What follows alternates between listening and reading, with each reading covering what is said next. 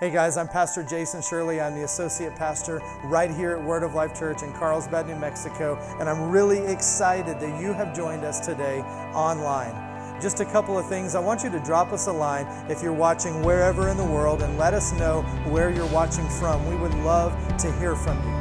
Second, if you want to partner with us today in a financial way, then you can give by texting 84321 and just text your amount, or you can go to our website, wolcarlsbad.com, and you can click the Give tab and give that way. The last thing today is that if you have any needs or anything like that we can partner with you on, then drop us a line and send us that, and we're going to partner with you in prayer. I believe today is going to be a wonderful day. I want you to open up your heart to receive from the Word of God today, and always remember that God is madly in love with you. Let's get to the service. The church has not been getting the job done that we needed to do. The church has been very self-consumed, and we've been more concerned about what we like and dislike than we have about reaching the world. And so, I want us to change our mentality. We've actually been on this quest for about 9 years now of changing our mind about some things, changing our mentality about some things. I hear people say, well, it's time to repent. Well, that's what repent means, to change your mind. Praise God. Now, repent doesn't mean to change your behavior. It means to change your mind. Now, if you change your mind, you probably are going to change your behavior. So the behavior thing will take care of itself. But we need to change our thinking, and I have found over the years that it is much easier to change a person's behavior than to change their thinking.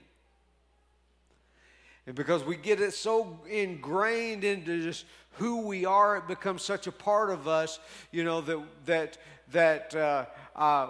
this is just the way that we think.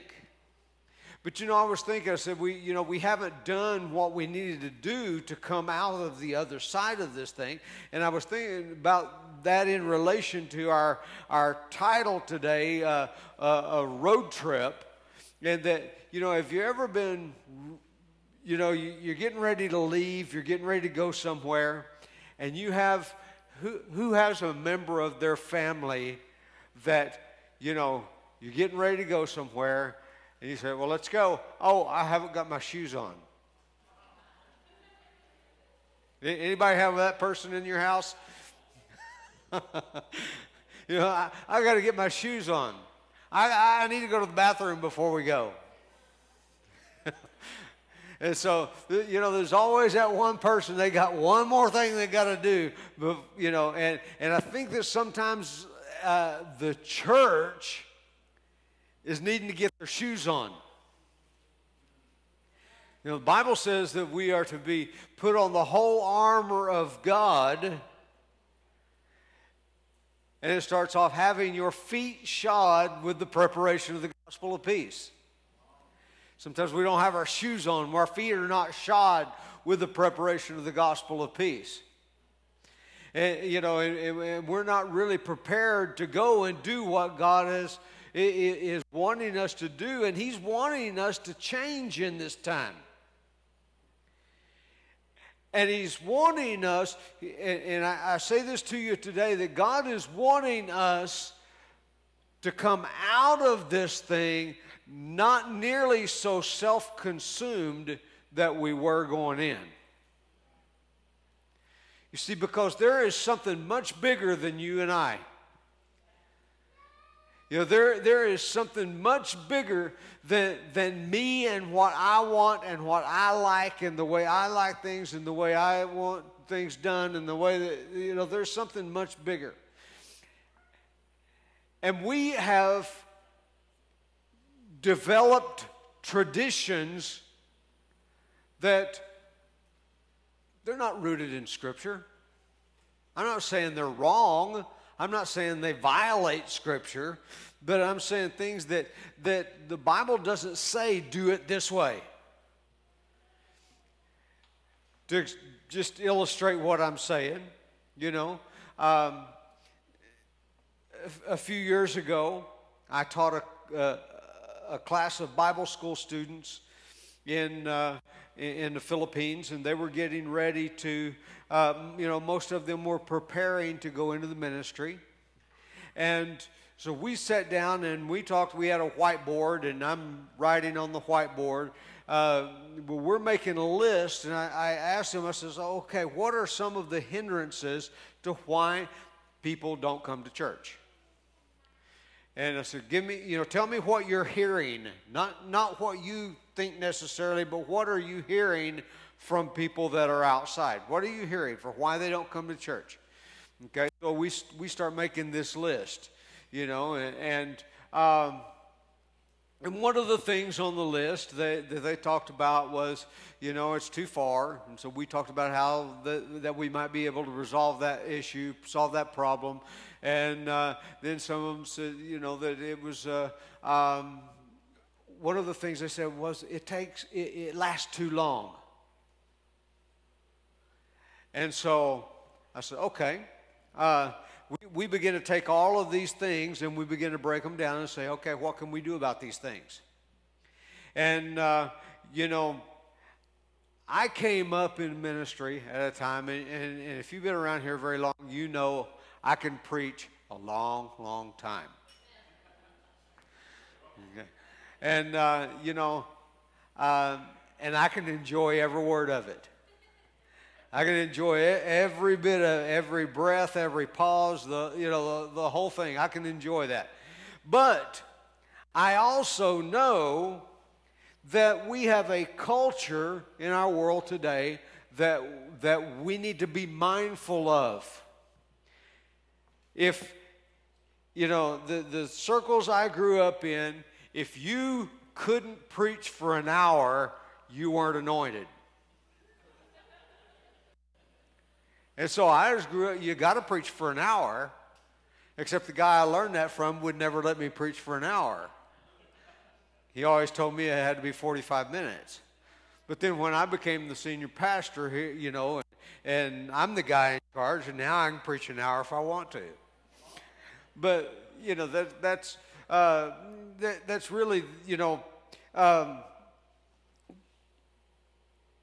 where in the Bible, does it say you have to preach an hour? I know one place where the Apostle Paul preached all night. And there was a guy sitting in a window that went to sleep and fell out of the window and died. Paul went down and raised him from the dead. And then he went right back to preaching. Preached the rest of the night.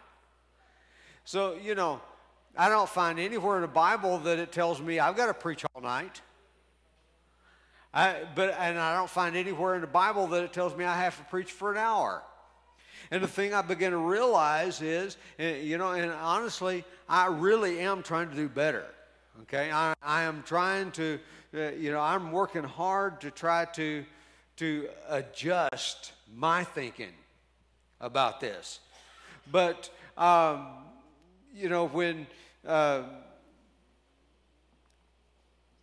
if you preach for an hour, but 45 minutes into your sermon, 95% of the people have checked out. What good was that last 15 minutes?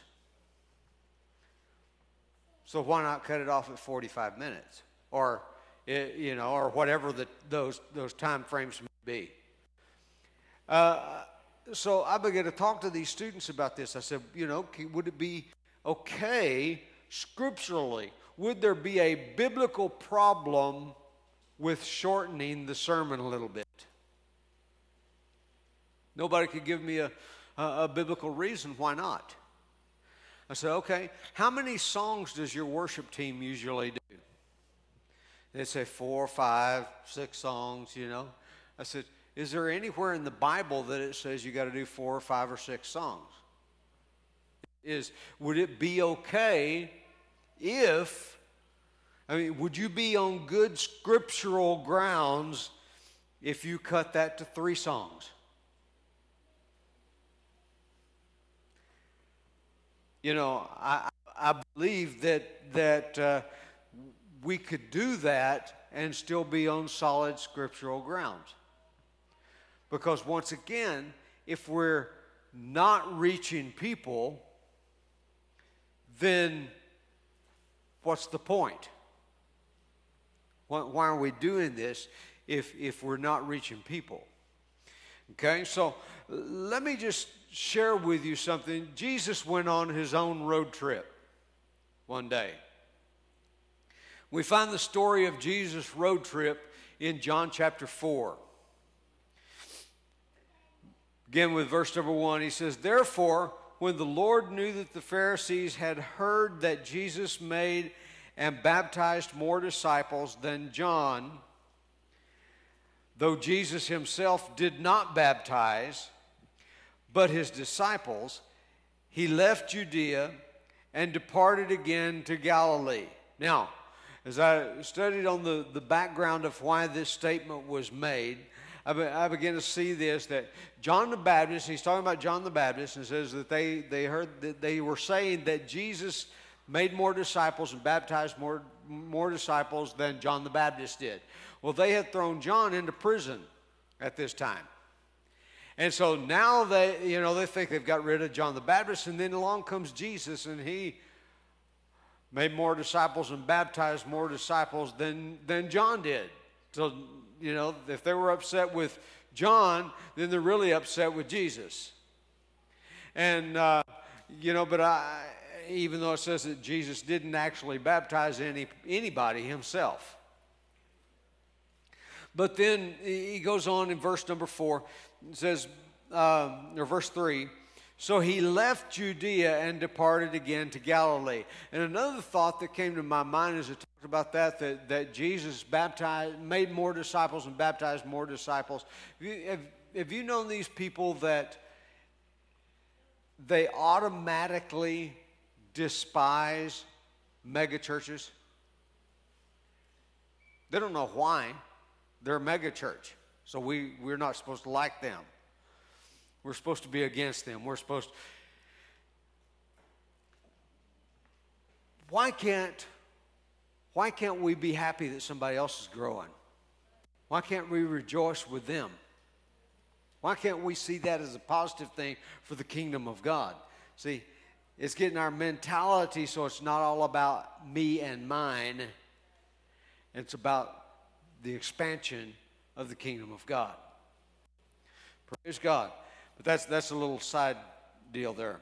But verse number 4 says, Jesus left and departed again to Galilee. Verse 4, "But he needed to go through Samaria." Notice, it doesn't say he went through Samaria. It says he needed to go through Samaria. Why did Jesus need to go through Samaria? Now, this was not the customary way that the Jews would travel. In fact, they were they despised the Samaritans to such a degree that they would go the long way to go around Samaria rather than pass through Samaria. Jesus needed to go to Samaria. The reason Jesus needed to go to Samaria is because he had an appointment there. That's why he needed to go there. And then it says that, so he came to the city of Samaria, which is called Sychar. Now this word Sychar is the name of the city, but the name of this name Sychar means drunken. Now, I know that there was a well there. It was Jacob's well, and that Jacob himself drank from that well, and you could make a connection there. But if you're drinking water from a well, you're not drunken. All right? You're drinking from the well, but you don't get drunk from drinking from the well. So this city had something that went beyond that, and there was a reputation, obviously, of why this city, the name of the city is drunken. What if they call us that drunken city down there in southeast New Mexico on the Pecos? You know, the reason they would say that was because we had earned a reputation. And so there was a reputation here about this city, but Jesus needed to go there. You know, and I'm reminded that you know, some people say, well, Jesus wouldn't go in a bar.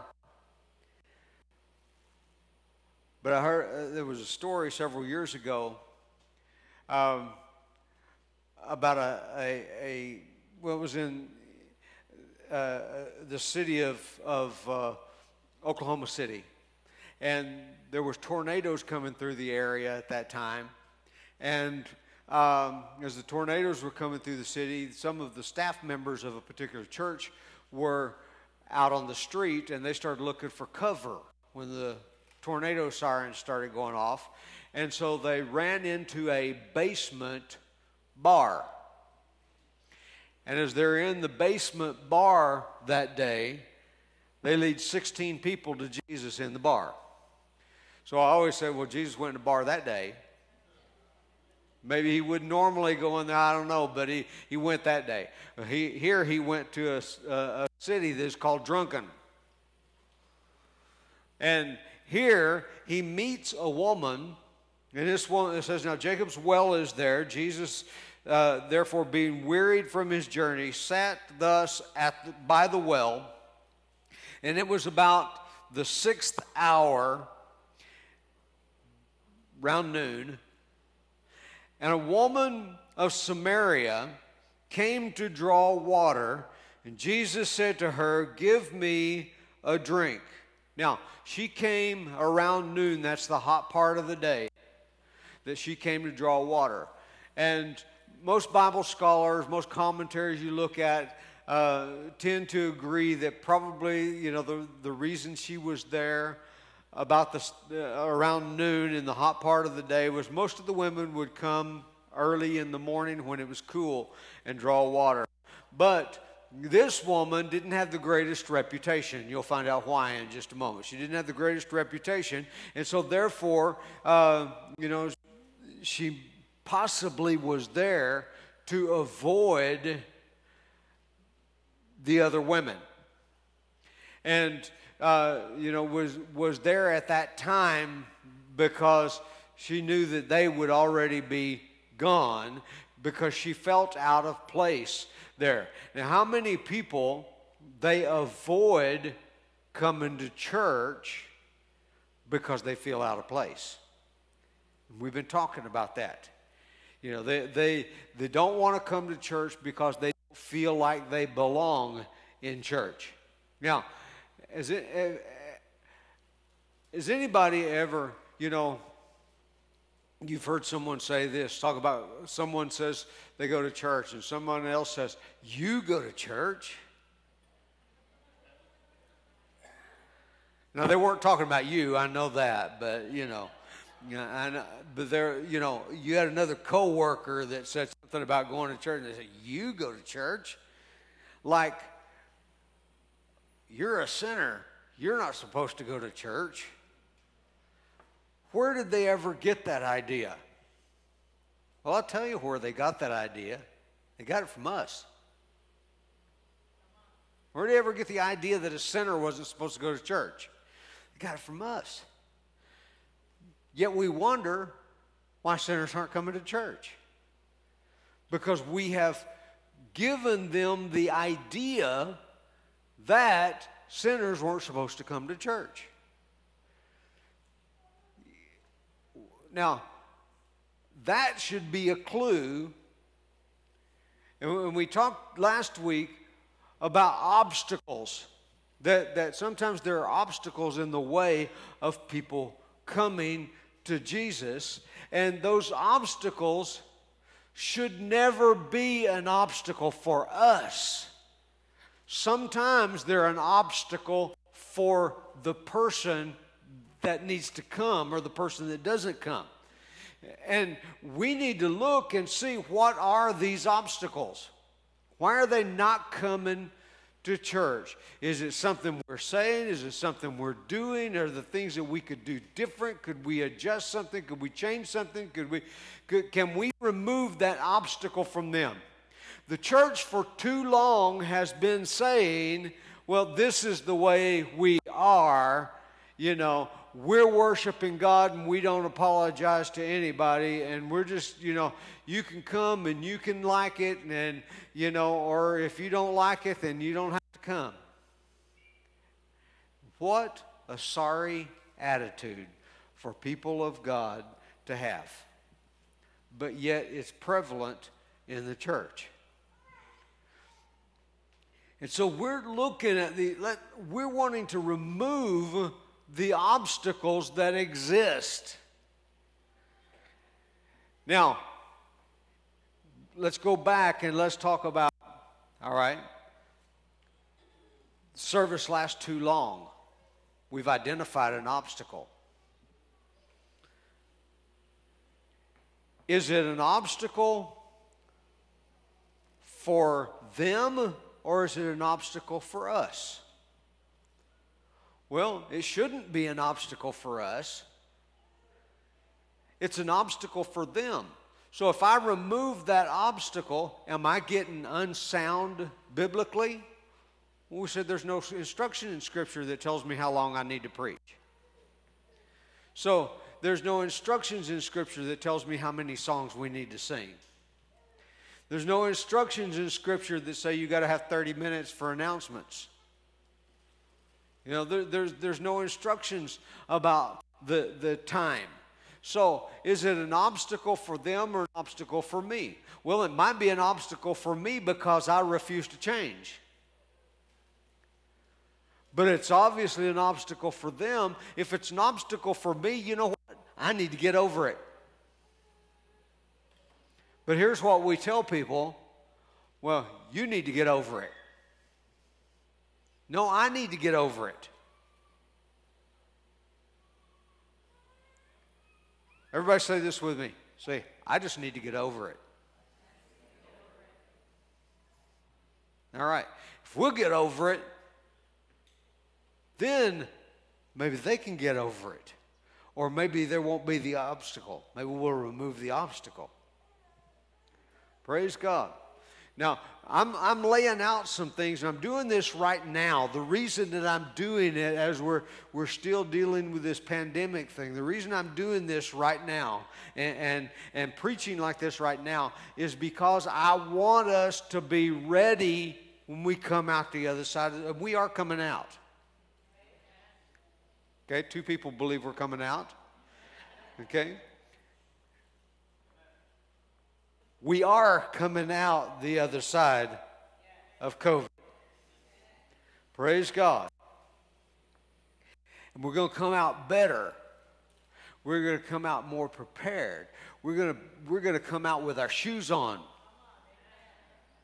Because we're ready to go somewhere. God's got somewhere for us to go. And we've got to be ready to go when it's time, you know. If we say we're leaving at 7, at 7 we need to be ready to go. We're coming out. Well, let's be ready when we come out. Praise God. Let's be ready to do some things. Let's remove the obstacles that are in the way of people coming. All right, and that, you know, the time deal, that's just one thing. But there are other obstacles, you know. But let's go on. Let's see what the obstacle was for this woman. This woman, there was an obstacle, obviously, of her reputation. It was an obstacle for her. It wasn't an obstacle for Jesus. Jesus didn't have a problem with it. It wasn't a problem for Jesus. But let's go on and look at the verse 8. For his disciples had, a woman of Samaria came to draw water, and Jesus said to her, give me a drink. For his disciples had gone away into the city to buy food. Then the woman of Samaria said to him, how is it that you, being a Jew, ask a drink from me, a Samaritan woman? Now, that was not a problem for Jesus. However, this woman thought it might be a problem for him. Do you know sometimes that we maybe don't have a problem with something, but some people think we have a problem?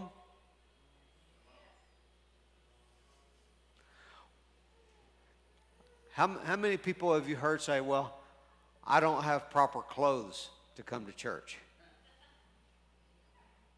Now, I mean, we can think of a jillion things, and we're not going to start a list today. But, you know, that's just one that you hear a lot. Well, I don't have proper clothes to come to church. That's not a problem for us. But people think it is. They think it might be. Now, if they would actually take a look and see, they would realize that that's probably not a problem for us. But, you know, this woman thought, I'm a Samaritan woman, this is a Jewish man, so there's got to be a problem here. But it wasn't a problem for Jesus. You know, Jesus had no problem with that. We don't have any problem with people that don't have proper clothing to come to church. Just come on to church. Wear what you got. But you see, sometimes we have to fight against the culture and what culture has created. It's culture that created that deal. It's culture that said you have to wear a suit and tie to church. Culture said that. And so we have to sometimes deliberately break down the culture in order to remove some obstacles for people. Now you may say, well, that don't sound very spiritual. Well, we're not talking about spiritual people. We're talking about people that don't have any consciousness of the things of God. They don't have any consciousness of you know, what church is all about, and, you know, and they have a preconceived idea in their mind of what church is and what church is all about. And part of their mentality about what church is all about is because we created that mentality. And so we need to destroy that mentality. Praise God. Praise God. Well, let people know, hey, it's okay if you don't have proper clothes to come to church.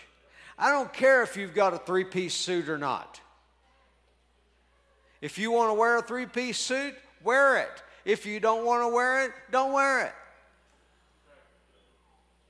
You know, it's I'm saying that we must remove the obstacles, but we have to identify what those obstacles are before we can address them, before we can remove them. Praise God. You see, one thing I know for sure, Jesus wants the whole world. Jesus will never be satisfied as long as there is one person that is without Christ. And I should never be satisfied either as long as there's one person without Christ. Praise God. How is it that you, being a Jew, ask a drink from me, a Samaritan woman? For the Jews have no dealings with the Samaritans. Well, Christians don't like people like me. Maybe some Christians don't. These Christians do. Right? Can we get a unanimous amen on something this morning? All right. Yeah. Let's try that one more time because that sounded really good. You know, some Christians may not like people like them, but these Christians do. Amen. Praise God. You see, Jesus wasn't the normal Jewish man. You see, Jesus didn't have any problem talking to a woman of Samaria. In fact, he needed to go through Samaria for precisely that purpose. Praise God. She said, the Jews have no dealings with the Samaritans. Jesus answered and said to her, if you knew the gift of God and who it is who said to you, give me a drink, you would have asked him and he would have given you living water. The woman said to him, sir, you have nothing to draw with, and the well is deep. Where then do you get this living water? Are you greater than our father Jacob, who gave us this well and drank from it himself, as well as his livestock, sons and livestock? And Jesus answered and said to her, whoever drinks of the water, of this water, will thirst again. But whoever drinks of the water that I shall give him will never thirst. But the water that I shall give him will become in him a fountain of water springing up to everlasting life. And the woman said to him, sir, give me this water. Then, Jesus goes on, he says, she says, give me this water, that I don't have to come here and draw out of this well again. And, and Jesus tells her, he says, go call your husband. And she says, I don't have a husband. And Jesus said, that's right. You've had 5 husbands. And the man that you have now is not your husband. And so Jesus is showing her, I know things about you, but that doesn't matter to me. He said, I know what's been going on in your life, but it doesn't matter to me. You see, Jesus wasn't your normal Jewish man. He knew things, but didn't. Now, why did Jesus tell her to go call her husband? She's wanting to ask him questions. She's wanting to dig more in. I don't have time to read all of this morning. But Jesus doesn't, he's not, she's wanting to know, and he says, go call your husband. And I wondered, so why did he tell her to go call her husband?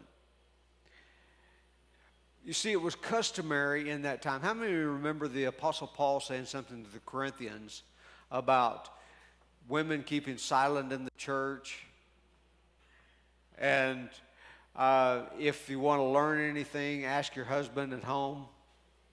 Anybody remember the Apostle Paul saying something like that? He was addressing an issue. It was customary in that day that a man could not just walk up to a woman and begin to have a conversation with her if she's a married woman. He can't just go up and begin to talk to her. He needs to get her husband's permission to talk to her. So he's saying, go call your husband, bring your husband back, and then we'll talk about this.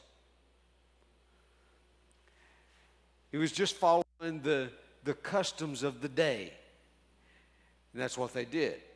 He wasn't being rude to her. He was saying, it is not customary, you said, why are you talking to me? Well, go call your husband, bring your husband back, and then we'll begin to talk about these things. Well, she said, I don't have a husband. Jesus says, you've rightly said, you've had 5 husbands. The one you're with now, he's not your husband. And so this woman says, sir, I perceive that you are a prophet. Do you think, that he knew that? Do you think that maybe there was some gift of the Holy Spirit that was at work, that was revealing and showing Jesus things? And so this woman goes, and she tells not just her husband, which she didn't have, but she goes and tells all the men of the city. And they all come to hear Jesus. But you see, Jesus had to break through some of those customs and some of those things that it's not acceptable for a Jewish man to be talking to a Samaritan woman. You know, it's not normal. It's not something that normally happens. Jesus is saying, I don't really care about that. Just go call your husband, and we'll talk. We'll finish this conversation. And so in any case, they came and they listened to what Jesus had to say. But you see, Jesus, at nowhere in this did he ever condemn. When he said, you've had 5 husbands, and the guy you're with now, he's not your husband, he wasn't condemning her. When Jesus said that, he was letting her know, I know what's going on with you, and I don't care. Doesn't matter to me. It didn't mean that I don't care. But, I mean, I don't know that's how I said it. It didn't sound right. But, you know, Jesus wasn't saying that he didn't care. He said, it doesn't matter to me that you have had 5 husbands and you're living with a man now that's not your husband. That doesn't matter to me. Just, you know, he wanted to reach this woman, and this is probably the greatest example of evangelism in the whole Bible. Jesus is showing us how to do it. He's showing us how to reach people. People that may have problems in their lives, people that may have challenges in their lives, people that may be messed up. I've asked this question. I said, you know, I've put this out on Facebook, and I said, so do you have messed up people in your church?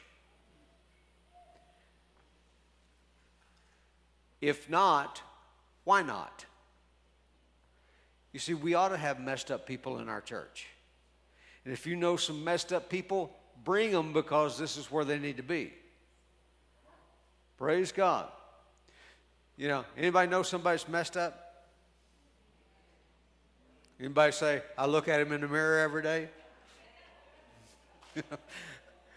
We know some people that are messed up. But you see, this is not an exclusive club for all the people that have it all together. This is a place for messed up people to come get their mess cleaned up. Not get their mess cleaned up and then they can come. No, you come and Jesus will begin to help you clean up the mess. And that's what we have to understand. Jesus wants to help us all to change. He even wants to help people with a religious spirit to change.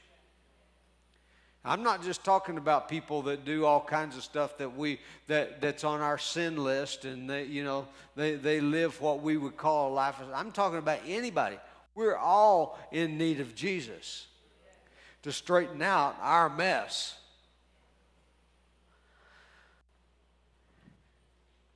Now,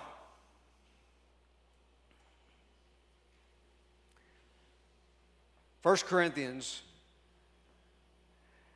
chapter 14, and I asked you last week, read the 14th chapter of 1 Corinthians. I'm not going to ask how many did, but I'm going to say it again. You need to read the 14th chapter of 1 Corinthians, because all the way through the 14th chapter of 1 Corinthians, he talks about the way we do church. And he makes it clear that it's okay to adjust for those who may not know, for those who may not understand. Maybe they haven't been taught. Maybe they've been taught wrong. Maybe they've been, maybe for whatever reason that they don't understand what's going on.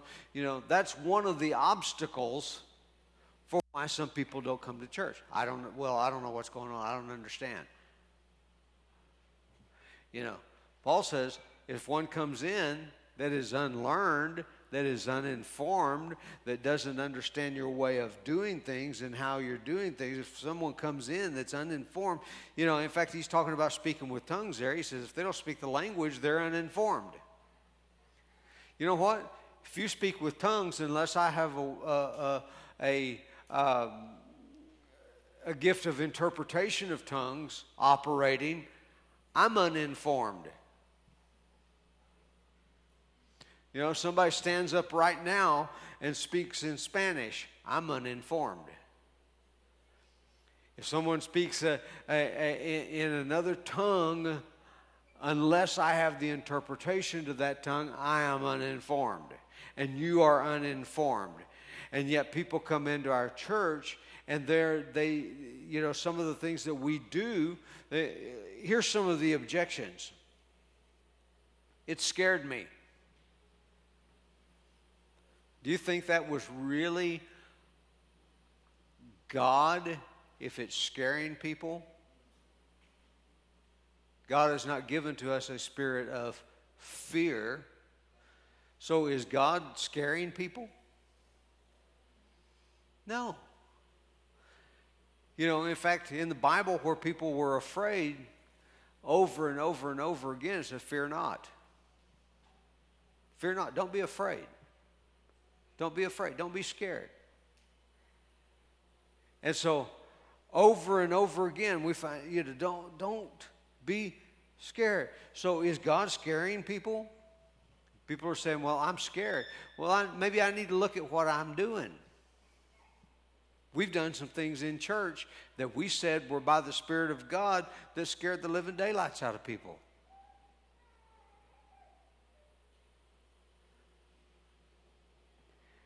I didn't understand what they were doing. Maybe we need to be more purposeful about explaining what we're doing. It lasted too long. So, Pastor, I saw that one real quick. If you just shut up and go ahead and sit down, and we'll get this one dealt with. Here's another one. We all need to help with this one. Well, they just weren't friendly.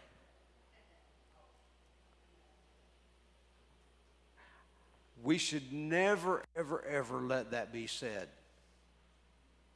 They weren't friendly. I know it's easy to get comfortable with the people you know and the people you're comfortable with. And just, But it is more important that we are friendly to outsiders coming in than it is that we talk to each other. Praise God. So, we're going to be developing a plan of action. God's going to help us develop a plan of action.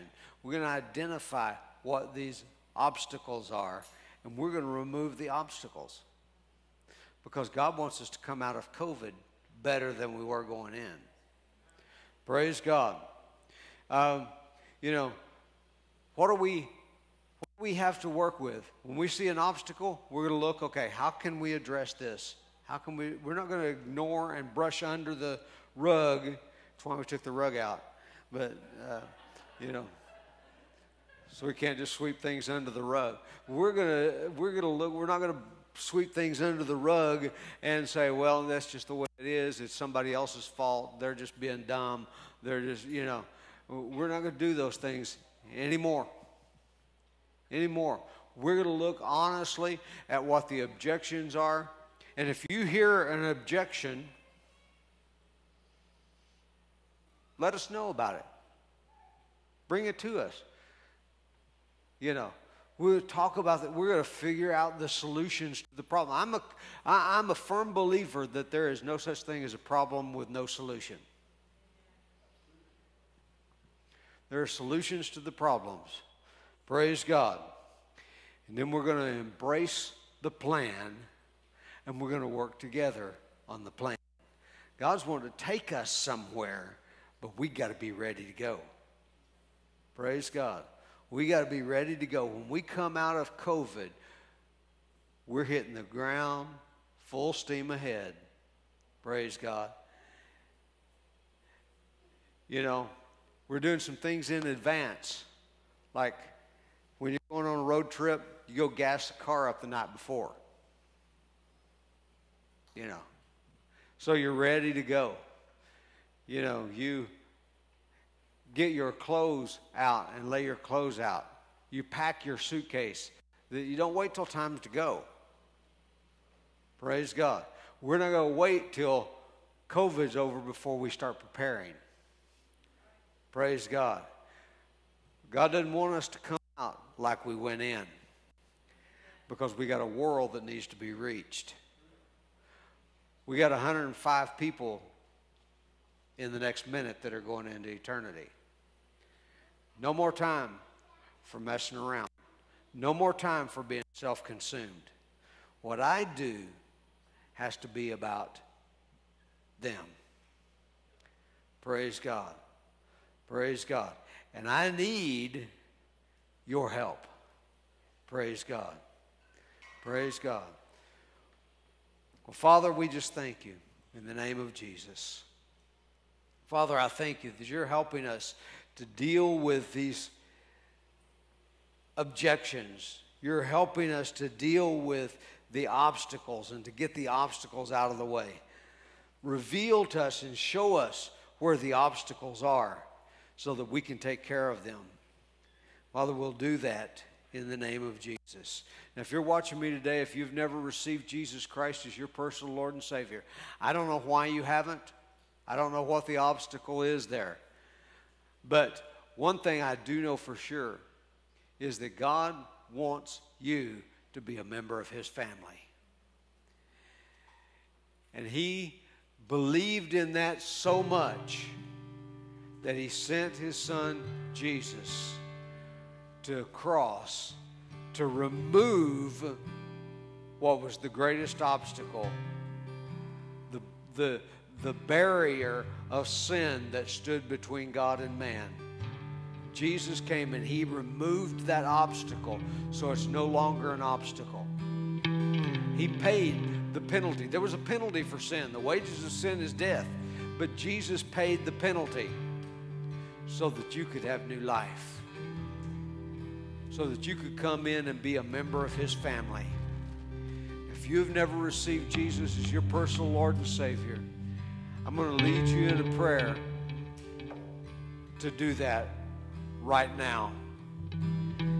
If you believe that Jesus died on the cross for your sins, paid for all of your sins, rose again from the dead so that you could have new life, I want you to say this with me.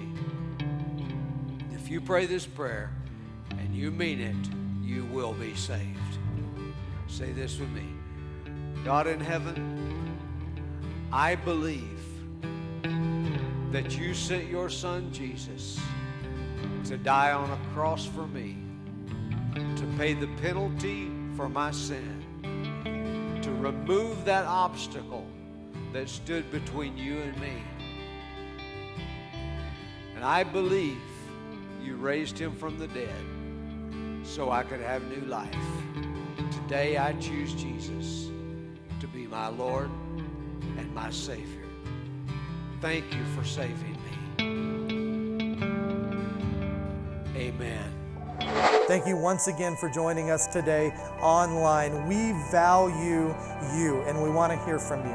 If you made a decision for Christ today, you can select I Choose Jesus on our website, and we've got a couple videos for you to watch so that you can get started on your walk with God. We've also got a free ebook that you can download right from our website called I Choose Jesus, and I want to encourage you to do that. Once again, thank you for joining us, and remember that God is madly in love